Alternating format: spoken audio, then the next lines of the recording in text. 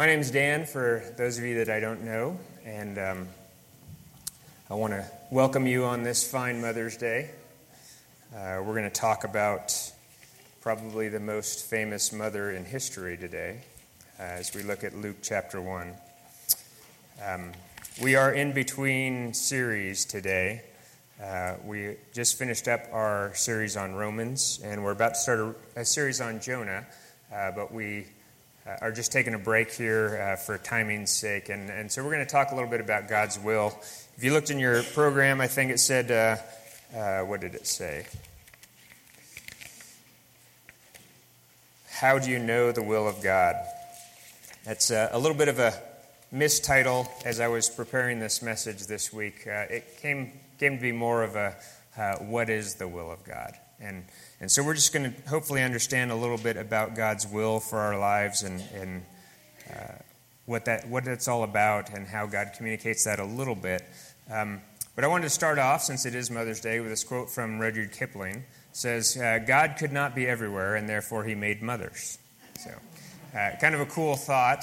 Of course, it's not exactly theologically correct. God is everywhere. But I think Mr. Kipling is trying to extol the virtues of mothers. And I think that the reason that this rings at least somewhat true to us is because there's a reality in which, although we know God is there, there are times in life when it seems like he's not. When we wonder, what is the truth of this situation and what does he really want me to do? God is real, and sometimes due to the lack of his physical presence, sometimes we kind of wonder what he wants us to do and what's true about our lives. So on this Mother's Day, we're going to consider the story of Mary as she learns that she's going to be the mother of Jesus, and kind of use that to reflect on God's will. So if you would, let me pray, and then join me. If you've got a Bible, please open it up to Luke chapter 1. Father, as we consider your will, it's enormous, it's perfect, and you are perfect, and we realize that. And so, God, we ask that you would use this time as we look at what you did in Mary's life to help us understand what you're doing in our lives, to help us understand both the majesty of your sovereign power and the reality of the gift that you've given us in being able to make choices and engage in this life with free will. And so, God, we ask that you would send your Spirit now to be in us and with us, to speak to us. We ask that your word would become life to us.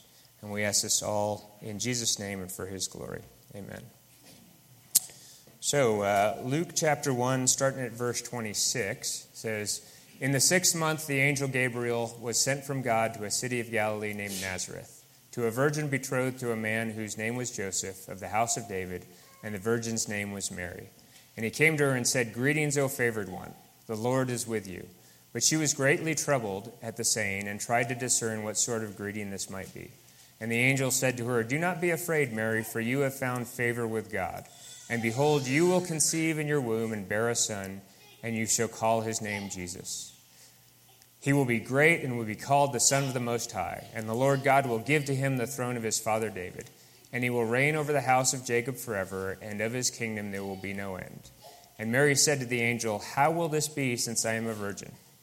The angel answered her, The Holy Spirit will come upon you, and the power of the Most High will overshadow you. Therefore, the child to be born will be called Holy, the Son of God. And behold, your relative Elizabeth in her old age has also conceived a son, and this is the 6th month with her who was called barren, for nothing will be impossible with God.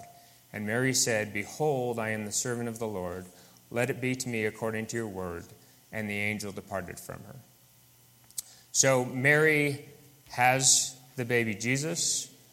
She and Joseph take Jesus to the temple when he's of the appropriate age to be circumcised. And while they're there, a prophet named Simeon comes up to them. And I want us to fast forward a little bit to chapter 2, verse 34 and 35. It says, Simeon blessed them and said to Mary his mother, Behold, this child is appointed for the fall and rising of many in Israel, and for a sign that is opposed. And a sword will pierce through your own soul also, so that thoughts from many hearts may be revealed. So as we consider the story of Mary and what she went through, consider the impact of being a young lady and being told, you're not married yet, but you're going to have a kid. And oh, by the way, that child is going to be the most important person in all of human history. Okay? That would be a pretty enormous thing to hear, as if seeing from an angel is not enough. And yet, as we consider what that would feel like for Mary, can you imagine her hearing that and saying, oh, what a task this is, but all of the little questions that would come up immediately after that. Some of them aren't even that little, but how am I going to raise a child? How am I going to provide for him? How am I going to teach him? What am I supposed to do? Just question after question after question after question. And what we find when we consider God's will is that so often he lays out the big picture for us. And so often we get confused or at least anxious in the details. And so today, as we consider God's will, here's what I want us to look at. First, what I'm calling God's imperative will, these aren't official theological terms. I was just trying to figure out how do I communicate this, and these are the words I came up with. So bear with me in that. But the idea of an imperative will is God has spoken it, and it's going to come to pass. Okay? And then I want us to talk about God's discretional will. And the idea is there are some things that God wants, but even within the constraints of what he wants, he still allows us to have choices that bring those things to pass or don't bring those things to pass. And finally, I want us to kind of consider how do we respond to knowing God's will. And I want you to understand that there are so many different places I wanted to go with this sermon. There's just not enough time to address how exactly does God speak. How exactly do we respond to him when he speaks? So really what we're doing is we're looking at the big picture of how God's will is expressed to us, and we'll leave those finer details for another day.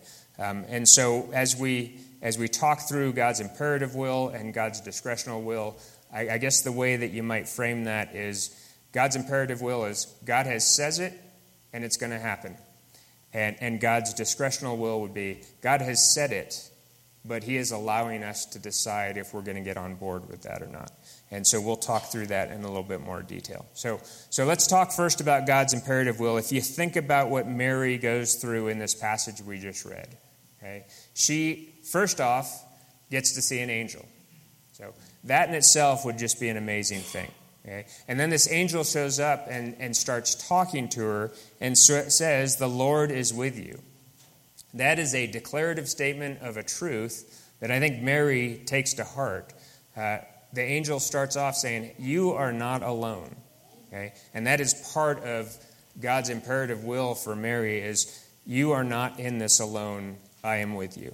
And then the angel goes on to say in verses 31 to 33 about how her son is going to be the most significant person in all of human history. Okay? That he will be, or is going to be, the Son of God. All right? And so she has another word from God, another aspect of his imperative will. The definite thing that's going to happen is she's told, you are going to carry this child, and you're going to raise this child, and this child is going to change the whole world. Okay? So some things we can take away from this is that when God speaks his will, his imperative will, it's clear. Mary has no doubt about what the angel says. His will is known at that point. And so we might say, well, that would be nice if God would send an angel to us when we have questions, and that would be nice. But that is not his common practice. So the question then becomes, well, how do we know what God's imperative will is today? And the number one answer behind that is that he speaks through Scripture. Okay? Mary acknowledges that the angel is speaking the word of God. And we should acknowledge that God has spoken to us in this day, in this age, through this book. And so when we seek to know the will of God, we generally turn first to the Bible and we say, hey, what does the Bible clearly say? What is God definitely going to do? And that is part of the clarity of how God speaks, is he's given us the written word. He's also given us certainty. His imperative will, that which he will certainly bring to pass, is certain. Why is it certain? Well, it's because God is sovereign, okay? and because God's character is unchanging. You think about Mary in verse 32, she hears, "Your son will be great and will be called the Son of the Most High." Okay? God is speaking through the angel to Mary about something that is going to happen. And God is able to do that because he is outside of time. He knows everything that will happen between now and the end of the earth. Okay? And he knows everything that has happened prior to this time. And so when God speaks, he's not like us where we make guesses about what might come true. He speaks with absolute certainty because he is powerful enough to make what he wants to happen. We see this in the Bible beginning in Genesis 1, when God speaks and the whole world comes into existence. We see it reiterated in Ezekiel. The prophet Ezekiel says in Ezekiel 12:25, "For I am the Lord, I will speak the word that I speak, and it will be performed." So part of what we need to grasp as we consider God's will, God's imperative will, is that he's spoken clearly, and when he speaks, when it's clear what's going to happen, that thing is going to come to pass. Doesn't matter what we think about it, doesn't matter what we do, he's going to make it happen because he's God and he's able to do that sort of thing. And part of when I say because he's God, it's super, super important that we acknowledge the fact that the Bible says that God is unchanging. It says in Malachi 3:6, "For I, the Lord, do not change." Can you imagine if we had to worry about God getting too old and getting dementia? Okay.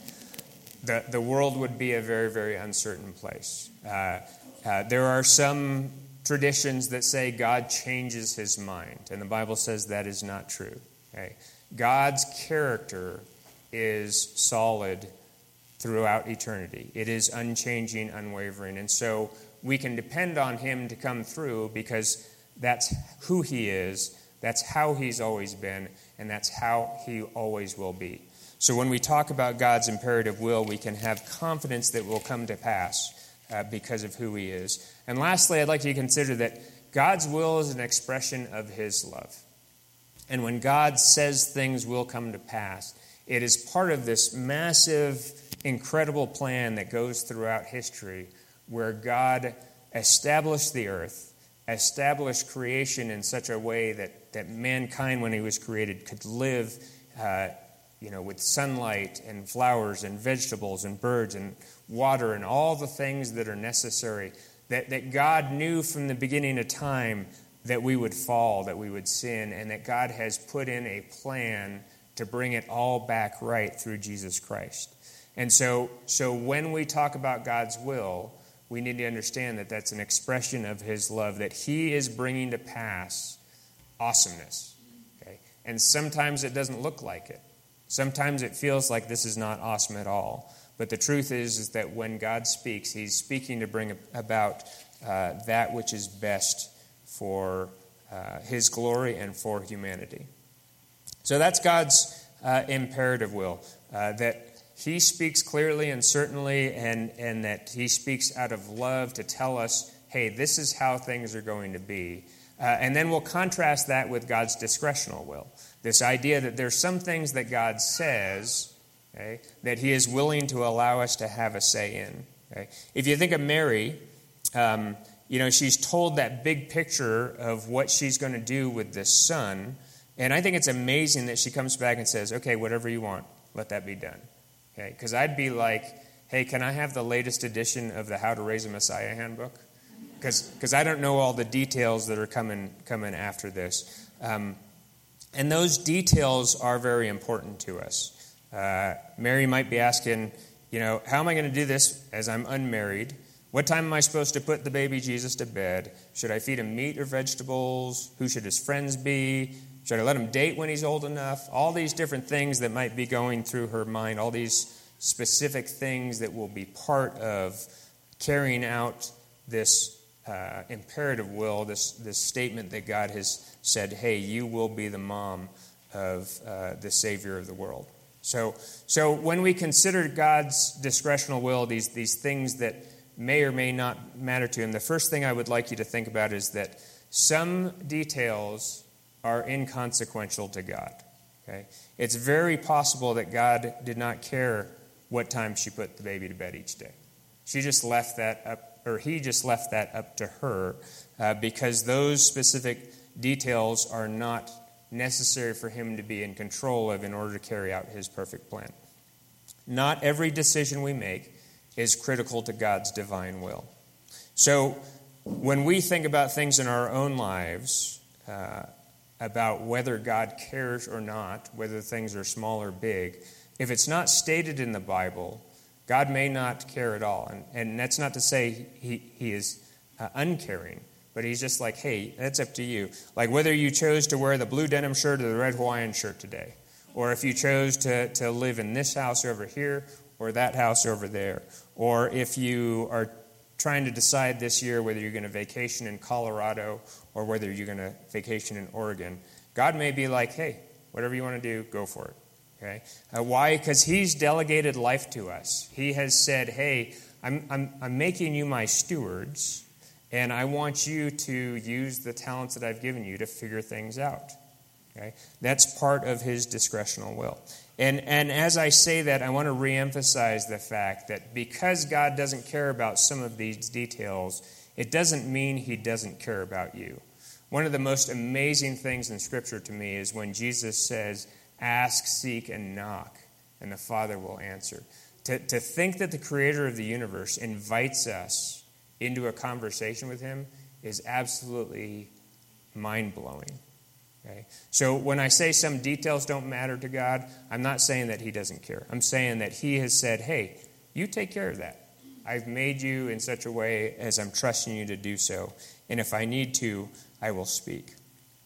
And that brings us to the second thought, that God cares very much about some other details. Okay? Some of those details that we thought he may not care about, he may care very much about. So what's that look like? You know, he may, when we talk about your denim shirt versus your Hawaiian shirt, okay, he may very much want you to wear your Hawaiian shirt today because he's going to use that to spark a memory in somebody that reinforces his love. Okay? You won't know that unless you're talking to him, and you would never know that just based on your own intellect. But he may care about that.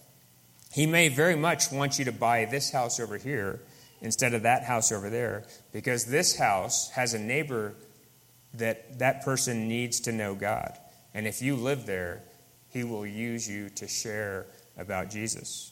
Okay? He may very much care about that. He may care very much about where you go to vacation because he's going to do something in you or in your family that somebody is going to need 10 years from now. You're going to have an experience or some kind of connection that 10 years from now, God's like, oh, they're going to need to know this. So I want them to go to Oregon this year. Okay? And he may say that. Here's the big thing is that when God doesn't care about some of the little details and does care about some of the little details, okay, we can't always just go to Scripture and find these things out. There's nothing in here that says thou shalt wear a Hawaiian shirt, right? Okay, so this depends on a personal relationship with God. It depends on the fact that we know God. I will say to you that for anything consequential, anything that God cares about in your life, any decision that you have to make where his discretional will is important to him, he will speak to you. He will prompt you through the Holy Spirit. He will give you some reflections on Scripture. He will bring other people into your life. He will answer your prayers. He will do something to say, hey, go this way, make this decision, make this choice, because he cares and he loves you. And that's a beautiful thing because it means that God is alive and living with us. And it's a somewhat scary thing because it means that things are flexible, that we have to depend on our relationship with God to know what he wants. And here's the cool thing is God doesn't stutter. He doesn't sometimes speak too softly. Okay? He is the perfect communicator. So if we are not hearing from him, the only reason that would be is if we are in rebellion against him. Okay? And of course, the primary thing is if we do not know Christ as our Lord and Savior, then we will not know God. Okay? Here's what John 8:47 says. It says, whoever is of God hears the words of God.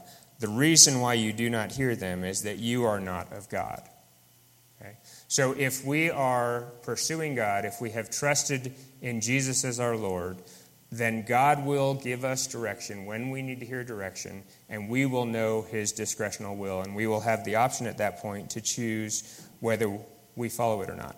And so this is the point where I got to say, if anybody in this room does not know Jesus as Savior, when I say, hey, you need to trust in Jesus as your Lord, if that's like, I don't really know what that means, or I kind of know what that means, but I haven't done that, right? Then we ought to have a talk. Because everything else I've been talking about is essentially meaningless. Because without Jesus in your life, you're far from God. And God's will is not something that you're going to be able to partake in, except for his imperative will, where he just says, hey, this is what happens. Okay? So, if you don't know Jesus as your Lord, let's talk after the sermon. I'd like to talk to you about that. So, having kind of talked about what God's imperative will and what his discretional will is, here's where the rubber meets the road. How do we respond, or what does our response to God's will tell us about him and about us? Here's the first thing, and it's really cool. You and I cannot thwart God's will. If he's got something down the pipe, or coming down the pipe, then it's going to happen whether or not you get on board with it, whether or not I get on board with it. And so this is, in a way, a warning to say, hey, don't fight God. Okay? Mary does not say, hey, no, wait, I'm not up for having a kid yet. She just says, Lord, whatever you want, that's what I'm going to do. Okay? And when God speaks and says, this is how things are going to come about, don't fight that, because it's not going to go well for you. Okay? And so that's a warning in that respect, but it's also a blessing, because knowing this means that I can relax. I don't have to worry about whether my choices will mess up God's plan. God is much bigger than that. Okay? So as I'm thinking through big life choices, and I'm asking God, hey, help me figure this out, and I'm not in any kind of habitual sin which would keep me from hearing God, I can just go, hey, you know what? If I'm not hearing something from him, I don't need to worry about it. If he has not specifically spoken about this, I don't need to worry about it, because he is so big, I cannot mess up his plan. And that's a good place to be. I love in 2 Chronicles, the King Jehoshaphat, who's a really good guy. And it's fun to say Jehoshaphat. But the King Jehoshaphat has this huge army coming against him. And he's going to lose if he fights against this army. And so he goes to God in prayer and he says, God, we are powerless against this great horde that you're bringing against us. We don't know what to do, but our eyes are on you. Okay? Jehoshaphat recognizes that God is the answer to everything, that it's us getting behind his will or under his will, not us worrying about whether or not we can accomplish his will, because he's going to do that regardless of whether we participate or not. So that's important for us to remember. Okay? It's also important for us to remember what our responses to God's will reveal. Okay? How we respond to God's revealed will reminds us or reveals to us about whether we really think his plan is best. In verse 38, Mary says, let it be to me according to your word. That's about it. She just says, okay, God, you've spoken. Sounds good. Okay? And we all probably would sit here and say, yeah, that sounds good to me. And yet in so many ways, we tend to limit what we're willing to allow God to do. Okay? Like, hey, God, I'll do anything you want. Just don't send me to Africa. Okay, right? Sometimes we do those kinds of things. I'll do anything you want, God. Just don't make me move. I like it here. Okay?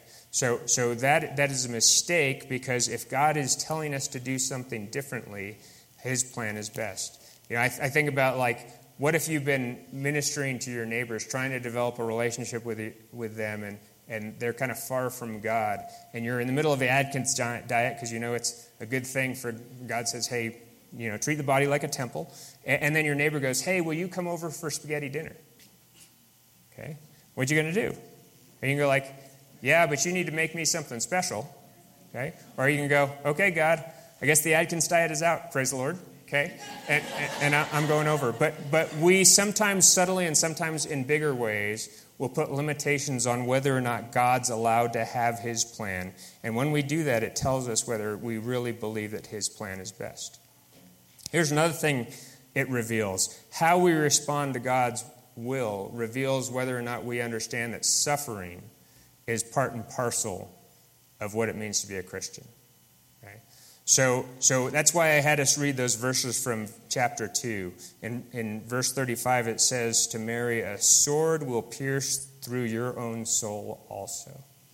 Here's the truth. If you follow God where he leads, you will weep, and you will suffer, and you will be persecuted. That's exactly what our Lord did. And when we follow him, we get the same thing. And so often when God reveals his will to us, we go, wait, God, I thought you were a God of blessing, and yet this path that you're putting me on, it's going to be hard, it's going to be painful, it's going to be sorrowful, at least for a time. And we say, I'm not willing to go down that road. Okay? That reveals that we don't understand that God's plan is for us to go through hard times in accomplishing his purposes. Okay? Our responses to God's will also reveal whether we really believe that God loves us. And here's one of the things that I think is really a temptation or a challenge for those of us that have devoted ourselves to Christ, that believe that God is Lord, and yet still kind of get hung up on whether God really loves us. I was thinking about parenting fails, because I was like, well, what would be a way that Mary might fail as a parent? And I was thinking of some of my own parenting fails. And I remembered a time when I was on a dock in Alabama, I think it was, and I was on a dock with Monica, and our son, probably 7 years old, was on the dock next to us. They were just short docks, like maybe 15 feet long, and he's casting a fishing pole and reeling it in so fast he would never catch a fish. But he's having the grand time, and of course we're on the next dock over so that we don't get snagged. And we're just chatting, and all of a sudden we hear this giant splash. And I look over for my son, and he's not there. There's just bubbles coming up right next to the dock, right? And it turns out he had casted himself right into the water. Okay, and I'm like, so I jump up and I start running around to get on that other dock, and as I'm doing that, he comes spluttering out of the water and grabs hold of the side of the dock and pulls himself out. So everything was okay, but I was like, that was almost one of those times when it was a parenting fail, right? When I almost let my son get into a really bad spot. And I think about Mary thinking through things like that, and the pressure on her, thinking, what if I'm too harsh with the Son of God? What if I'm too soft? What if I drop him? What if I make matzo ball soup that's too hot and he burns his mouth? What's God going to say? Okay? And if we're thinking in those terms, we're not really acknowledging that God actually loves us. We're thinking that our response to his will is more of a test than him leading us to the greatest blessings. In 21st century terms, what if I choose the wrong college? What if I choose the wrong spouse or the wrong profession? What if I apply the wrong form of discipline in the wrong way and my kids become serial killers, right? All these types of things just burden us with anxiety, when if we would realize that God loves us, that he proved that through his sacrifice of his own son, that he's not going to let you fail or fall, then we would relax and go, okay, God really loves me. I'll do my best and let him take care of everything else. I'll look for his will and follow his will when I know it, and I won't worry about the fact that I'm unsure in certain circumstances of what he wants me to do. So I think Mary is a great example of this. If you read the later verses in chapter 1, she goes through this basically like a song of how much she praises God for what he's doing. She understands that God's will is a will of blessing and of love, and that pursuing that is going to be the greatest blessing, and being comfortable that when God's not speaking, we don't need to worry about it because he's got us all the time, whether we're hearing him or not. Okay, so that's something that we should keep in mind. So just to kind of wrap this up, I wanted to give you 2 examples. Hopefully this hasn't been too esoteric or kind of philosophical, but I want to anchor it in 2 examples before we finish up here. First off, let's say that you are seeking a job. What would God's imperative will be? That would be the stuff that we find in Scripture. Looked in Scripture, we see that work is a gift given at the Garden of Eden. We're supposed to work and work well. That's what Paul says in Acts 20 and Colossians 3. It says in 2 Thessalonians that he who won't work shouldn't eat. And Ephesians 2:10 tells us that God has saved us to do the good works that he's prepared for us. So this concept of having a job, 2 thumbs up. That's an imperative will kind of a statement. Which job am I supposed to have? Well, I can be pretty sure that if I want to be a bartender at a Las Vegas strip club, that God probably is not going to approve of that, right? But what if I'm thinking about being an administrator or a carpenter? What does God say about that? What if I'm thinking about working at Widgets Incorporated or the Acme Company? Which one should I go to? Okay? This is the place where his discretional will becomes a question. And so the number one thing we should be doing is asking him. That's why we so emphasize prayer over and over and over again. We should be in this conversation with God and saying, hey, God, tell me what you want to do if you want me to do something. And if he says, go work for Acme, and the pay at Widgets Incorporated is a lot better, I hope you go to Acme, right? Because God has just spoken. And if he doesn't say anything at all, you're like, what about this one? What about that one? I hope you'll joyfully go, hey, I'm going to pick Widgets Incorporated because I know I've asked God and he's not telling me to go anyplace else. So I'm going to enjoy this gift of life that he's given me, and I'm going to go pursue that job. Okay. The second example I've got for you is what if, just say for a hypothetical example, you're a church seeking a pastor. Okay. So what is God's imperative will? Okay. We know from Ephesians 4 that a pastor is given by God to equip the saints for ministry. Okay?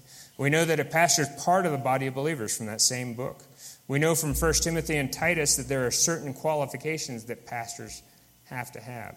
But it doesn't say anywhere in there about which pastor we're supposed to have or when we're supposed to have a given pastor or anything like that. And so we get to this place where we're like, God, we know it's right for us to seek a pastor, but what do we do now? And as we're seeking a pastor, what if there are 3 candidates with whom God would be equally pleased? We're looking for that one guy, right? And there is one guy that God has foreordained will be here. I don't know when, but he'll be here sometime. Okay? But he may not be like, hey, you guys need to choose just this one guy. He may be like, you know what, you guys choose, and that'll be part of the plan that I've put in from the beginning of time. Okay? What if God is saying the guy I want at Red Hills will be available in October? Are we willing to work and wait that long? The whole search team's like, no. Okay? But God's timing is part of what we're looking for here. What if he has ordained, or his desire is that we would accept somebody who is somewhat poorly equipped, who has some rough edges, because he knows that Red Hills is just the group to file off those rough edges? Okay? Or what if there's one guy who is perfectly equipped to take Red Hills to the next level? And that is God's plan. I don't know. Okay? What I do know is if we pray and if we pursue God's will, that he will reveal these things to us. So when Greg stands up here and says, hey, guess what? We called this guy and he's going someplace else. My first response is, Okay? My second response is, praise the Lord. We have been praying for months for the right person to be here filling this pulpit. And God just answered as clearly as he possibly can that guy we thought was the right guy is not. Okay? Praise the Lord for that. Praise the Lord that we know that he is working to bring about what he wants to bring about as part of his perfect plan. So here's the conclusion. Mary says, let it be according to your word. When we look at God's imperative will, the things that he's said very, very clearly, we got to say, let it be that way, God, because it's going to be that way anyways. When we look at his discretional will, when we're trying to work our way through all these things that are semi-optional, okay, that God is allowing us to make choices as he works out his perfect plan, we ought to say, hey, God, I'm going to ask you about everything, and when you speak, I'm going to pursue you, and when you're silent, I'm going to use the gifts and talents you've given me to move forward in the direction that I know lines up with the rest of your will. Okay? That's where we're supposed to be as Christians, trusting in all of this, that God is love, and that as long as we keep our eyes on him, as long as we're willing to do whatever he asks, then we can move forward with confidence, with joy, rejoicing in the fact that God is great and that he has called us to be part of what he's doing on this earth and, frankly, what he's doing for eternity. Let's pray.